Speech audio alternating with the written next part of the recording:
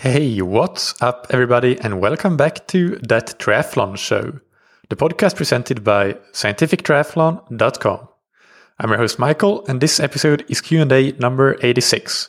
Before we get into today's questions, big thanks to our sponsors. First, we have Precision Hydration that you can find on precisionhydration.com. Precision Hydration make electrolyte products that you can use to match how you sweat and the individual sweat sodium concentration level that you lose. And this becomes more and more important the longer and more intense the exercise becomes, because you will be sweating more and losing more electrolytes in total, and sodium in particular being the most important one.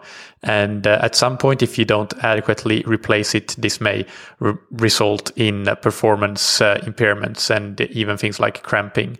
So it's well worth being aware of this and being aware of your individual sweat sodium concentration. Precision Hydration has created an online sweat test that you can use to get a good ballpark estimate for how much sodium you lose in your sweat. And it's absolutely free, takes just a few minutes to complete, and it can be found under the tab Free Hydration Plan on precisionhydration.com. You can get 15% off your order with the promo code ThatTriathlonShow15 if you decide to order any of Precision Hydration's products. And thank you to Roka that you can find on roka.com. Roka are the world-leading manufacturers of wetsuits, tri-suits, swimskins, goggles, high-performance eyewear, and prescription glasses and sunglasses.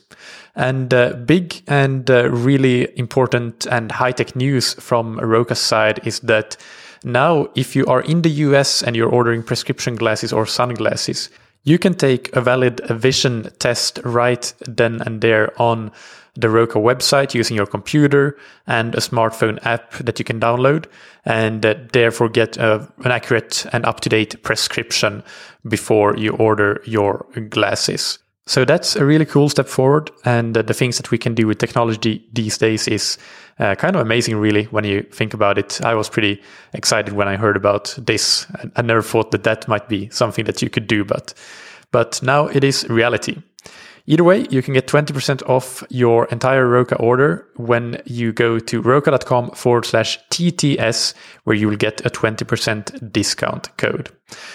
Now on to today's questions. The first one is from Carlos in Honduras, who writes, "Hi coach, I'm from Honduras and I've been in triathlon for 1.5 years now. I played baseball and football all my life. My first and only race was Ironman 70.3 Cozumel, and I am a self-coached athlete. I wanted to hear your take on what to do after each workout. I've heard that stretching is not recommended, but I have been stretching for more than 20 years. Most athletes recommend foam rolling or a massage, but I can't have a massage every day. I believe in stretching and I'm afraid to stop doing it. If I decide to stop, it has to be replaced with something else, I believe. My last question is, should I warm up and do some joint mobilization before I work out? And is that enough? Thank you and keep up the good work." So thank you, Carlos, for your question. The first thing I want to address in your question is that you're asking about what to do after each or after every training session. And I don't believe there's anything that you need to do after every training session. There are certain things that are beneficial to do as athletes. There is swimming, biking, and running, of course.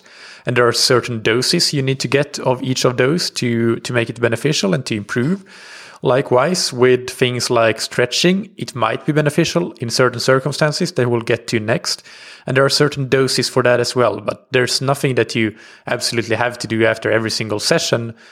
So it's all about knowing what the purpose is and then knowing what the appropriate dosage with that purpose in mind of whatever it is you're doing would be.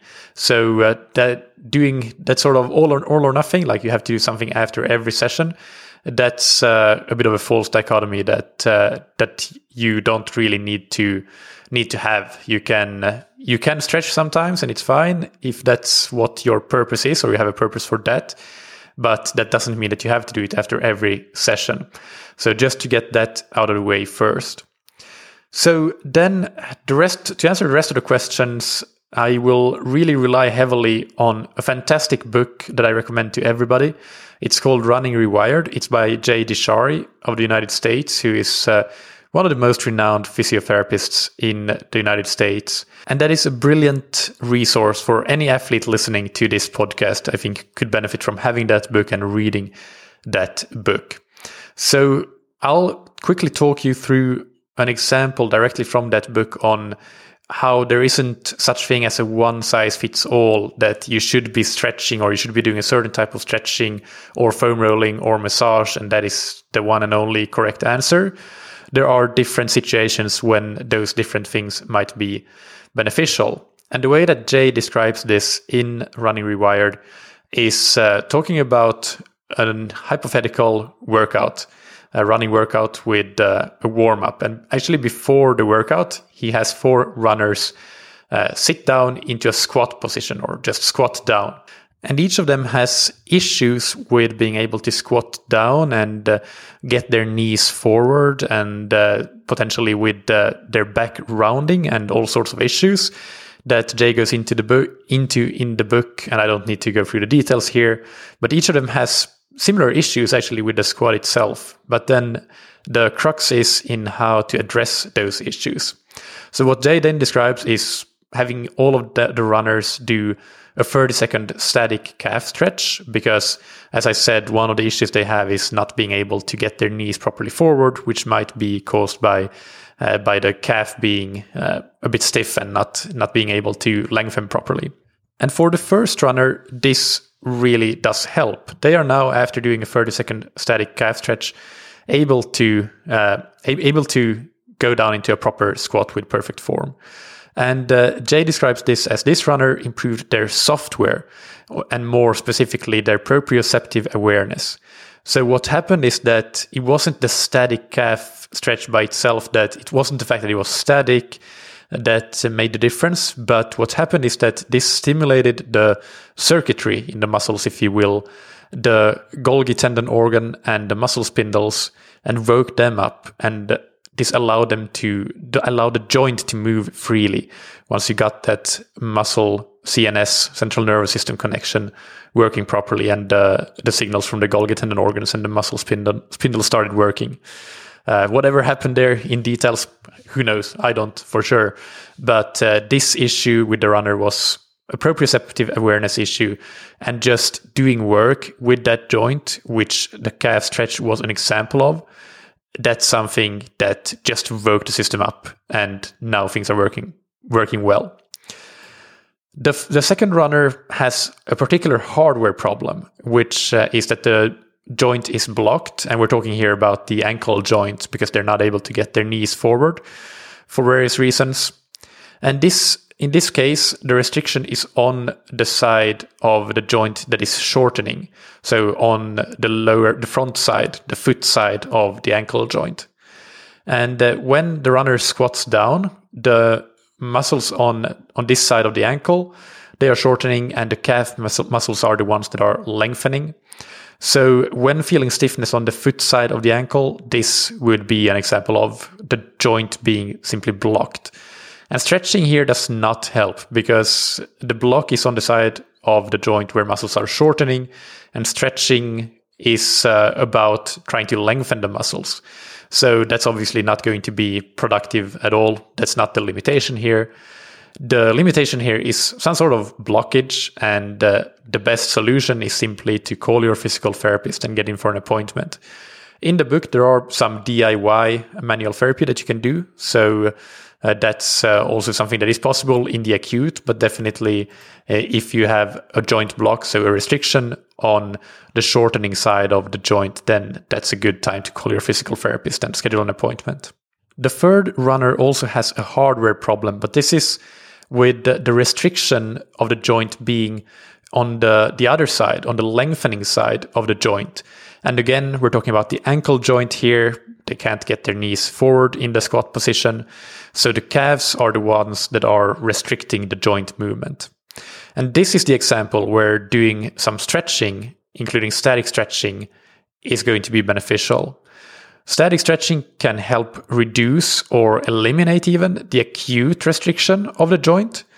But if you have chronically tight or shortened muscles, that you want to lengthen, then what Jay says in the book is that research shows that it takes holding a stretch for 3 minutes, 4 to 5 days a week for about 10 weeks to physically lengthen the muscle tissue. So if you really have short muscles and this is limiting your joint movement in some way that is not going to be that you want to correct, then that is what you need to do. You need to do static stretches that are long, not just 20 seconds or 30 seconds or 1 minute. They need to be 3 minutes long.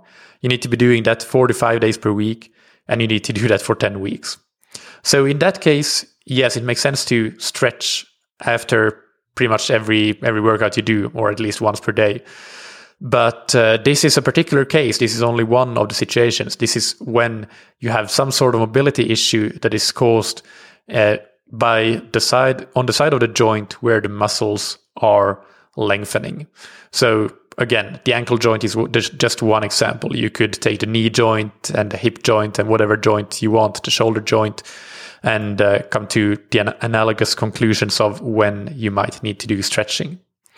Now going on to the fourth runner and the final runner, they also have a hardware problem, but this is a restriction in their fascia or their connective tissue around their muscle tissue.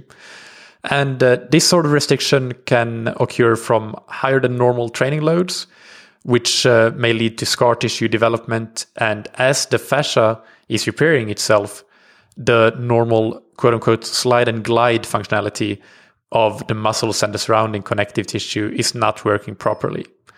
Stretching will not help if this is your problem, because what needs to happen for the normal joint mobility to return is that the fascia needs to rearrange itself back into a linear tissue arrangement. It does not need to elongate. That's not what the problem is here. What does help to remove this restriction or to try to start to revert it is foam rolling on a foam roller, or using a lacrosse ball, a tennis ball, or massage. So that is the third hardware problem, and I'm going to summarize all the 4 runners and the 4 problems we had. So starting with static stretching, that is what would be beneficial if you have shortened muscle tissue which causes restriction of a joint on the side of the joint where the muscles are lengthening. In other words, you lack flexibility on the back side of a joint. If this is not your problem, then static stretching won't really be beneficial at all for you, and I would not recommend doing it, not because it's necessarily dangerous, but you need to do it after the workout, mind you, not before, and not when your muscles are cold. But there's just no point unless you fall in that specific category of a joint limitation. Dynamic stretching, on the other hand, is a great way to wake up your proprioceptive awareness. So this is something to do before a workout. This means that the Golgi tendon organs and the muscle spindles are getting activated and get ready so that once you are in the workout and in the main set of a workout, you can really perform to your maximum potential because you have that proprioceptive awareness and you don't have any software limitations around your joints. So this is something that I think that is beneficial to do even if you feel good, but especially if your joint feels generally a bit tight, this can be a good thing to do. If you have restrictions on the side of a joint that is shortening, so on the front side of a joint, then physical therapy is recommended. And finally, if you feel restrictions around your joint that feel like they might be from soft tissue damage, perhaps resulting from an increase in acute training load, in that situation, some sort of body work with, for example, a foam roller or lacrosse ball, or going and see a massage therapist, that would be the way to go. So what this means for you and your question is, I think that dynamic stretching before running and swimming is always beneficial, as I said, in particular if you're going to do intensity.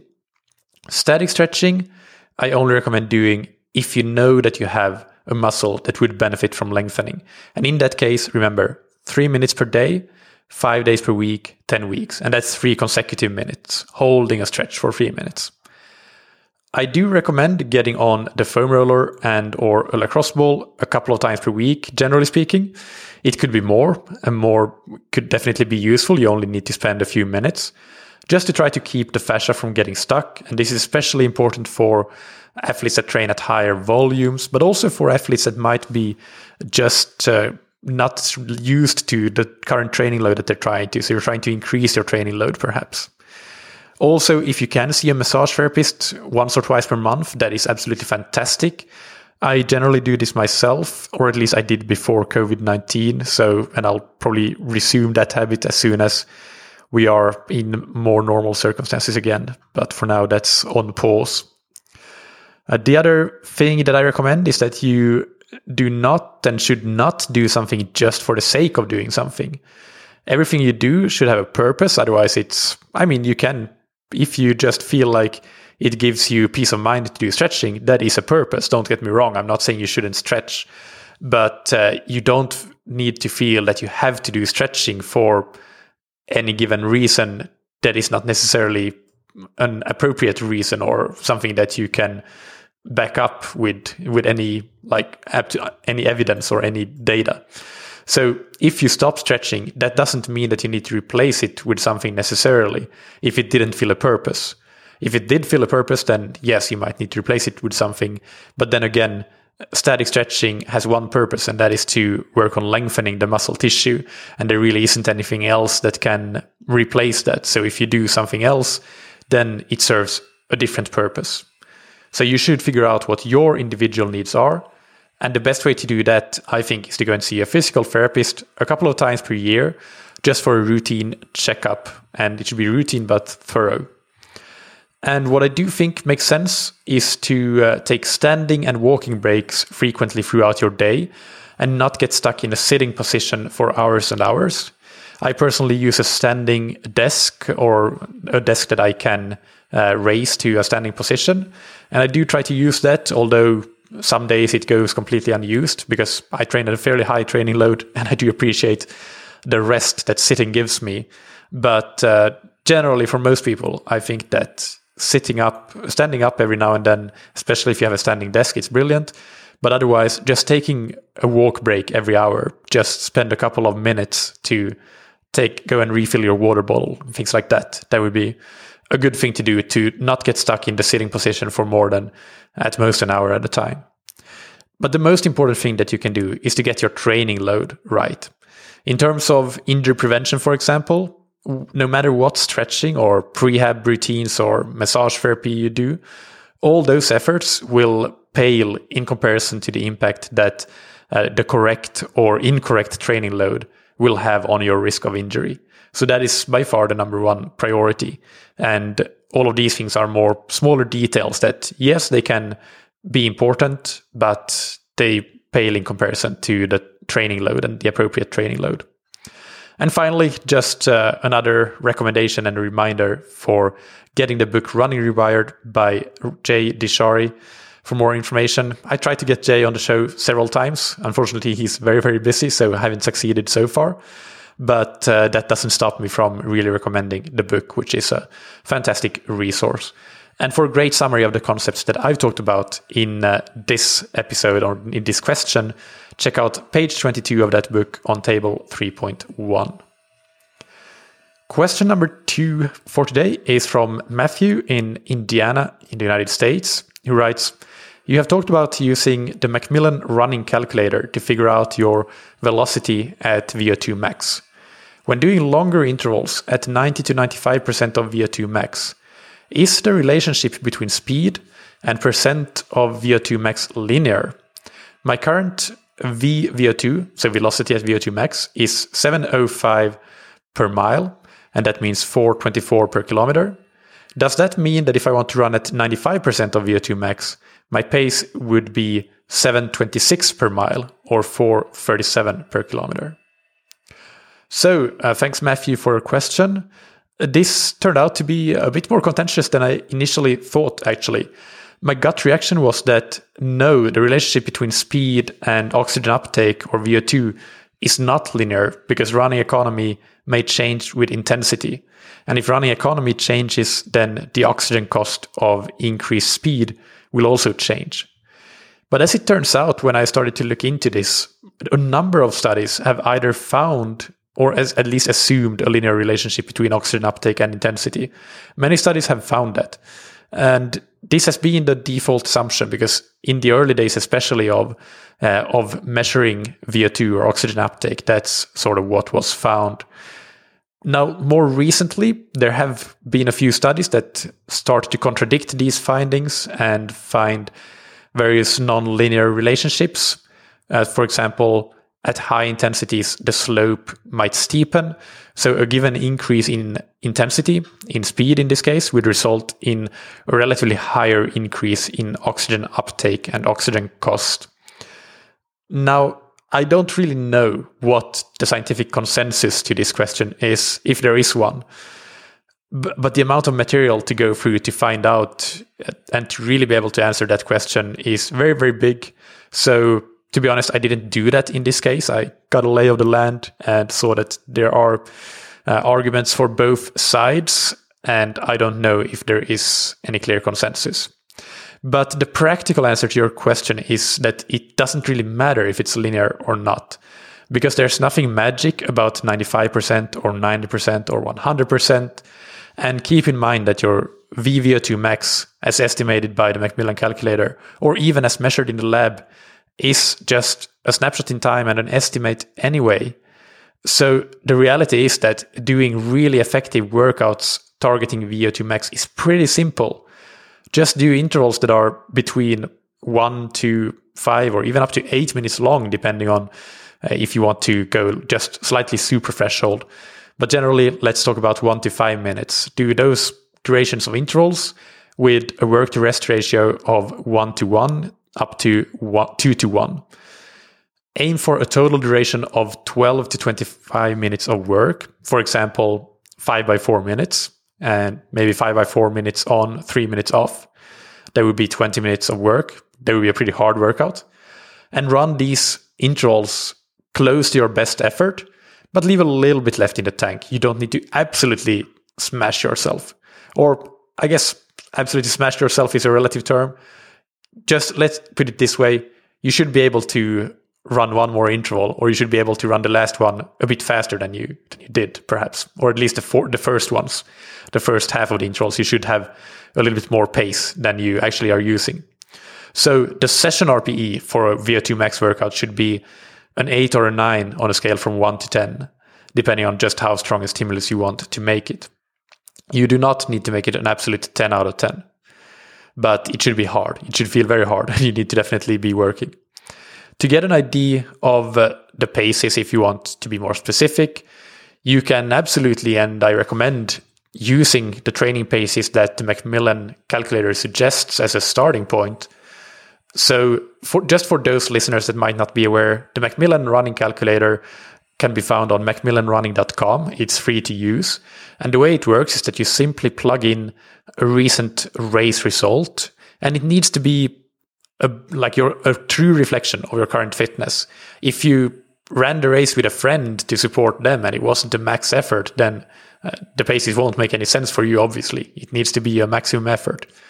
But let's say you run a 10K in 50 minutes, you plug in 50 minutes, and you will get an estimate for your lactate threshold speed, for your VVO2 max, and you will get estimates for what your equivalent 5K time would be, and your half marathon and your marathon, and a lot of other racing distances. But perhaps most importantly, you will get some suggested training paces, which generally I would say are really, really good. So a number of different types of workouts are listed there, everything from recovery to endurance to tempo to threshold to VO2 max, and even better, the VO2 max intervals, which go under the terminology of speed. It doesn't say VO2 max on the training pages page, but it says speed. They are broken down into different distances. So you have separate speed targets for 400s versus 600s versus 800s, 1000s, 1200s, 1400s, and milers. So that is really what I would recommend that you do if you want to have a starting point for your paces other than what I just said. Do a close to best effort for whatever the the actual workout prescription is. So, for example, I plugged in your paces there in the calculator, or I plugged in a race result that resulted in the VO2 max that you said that you had. And when I do that, so that just to remind the listeners, that was 7:26 per mile or 4:37 per kilometer. If we're talking about in mile pace here, 7:26.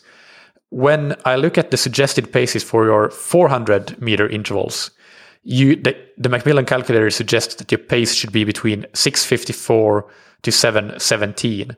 So actually the high end there, or the fast end, is faster than your VO2 max because these intervals are pretty short.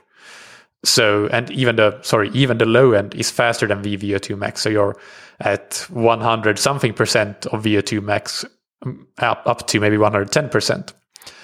And where in this range between 6:54 to 7:17 you should run, that will depend on how you feel on the day, how many intervals you're doing, and how long and short the recoveries are. There's no point giving a single number because the body doesn't work that way. Training doesn't work that way. So 6:54 to 7:17 is an appropriate range. And then you need to solve the equation of that workout, as Dr. Steven Seiler puts it. And I do like that analogy. You have a training prescription and you are the one that solved the equation for that training prescription. To take the example from the other end of the spectrum, if you are to go and run mile repeats, which at your speed, I wouldn't recommend for VO2 max workouts. I would probably say that 1000s are the absolute longest that I would give you for VO2 max intervals. But I mean, well, you could be doing milers. There's nothing wrong with that necessarily, especially in the later part of a 10K program. That might be something that you will actually be doing. So I take that back. There is a time and place for those, for sure. Either way, the suggested pace for running milers for you would be 7:41 to 7:53 for your VO2 max at 7:26. So you'll be at least 15 seconds per mile slower than your VO2 max. And this is obviously because for intervals of that length, almost 8 minutes long, you should be closer to 90% of VO2 max to be able to even complete the workout. But the idea there with doing long intervals like that is that you hopefully will still elicit something close to VO2 max because you are running for such a long time and you're still running at above your threshold pace. So that is my answer to your question, and I hope that this helps, even if I can't definitively answer your original question about whether the relationship is linear or not. My gut feeling, and based on the research that I saw, that there is some research suggesting that it's nonlinear, is still that it is nonlinear, but who knows? At the end of the day, as I said, in practical terms, it doesn't matter at all. That's it for today. Thank you for your questions, Carlos and Matthew, and keep sending in questions to all you listeners. My email address is michael@scientifictriathlon.com, and that's Michael with a K. And as I've mentioned on a couple of recent Q&As, I really appreciate getting practical application questions, getting questions from beginners, and so on. Those are among the most important questions that we can answer because there are so many beginners that are listening to this podcast. I know this from surveys that I've done in the past and from reviews of the podcast coming in. So I really do want to make an effort to make those a bit more prominent on the Q&A episodes than they have been. And the first step of doing that is to actually get those questions in the first place. I'll link to the resources mentioned, including the Macmillan running calculator and the Running Rewired book, in the episode description. Thank you to our sponsors, Precision Hydration, that you can find on precisionhydration.com. Go and take their free sweat test and get 15% off your order of electrolyte products with the promo code THATTRIATHLONSHOW15. And thank you to Roka that you can find on roka.com. Check out their wetsuits, tri-suits, swimskins, goggles, high-performance eyewear, and prescription glasses. Remember that if you are US-based, can now do online, computer-based vision tests to get an updated prescription. And everybody can get 20% off their Roka order with the discount code that you can get on roka.com/TTS. Thank you, as always, for listening. Keep training smart and keep loving triathlon.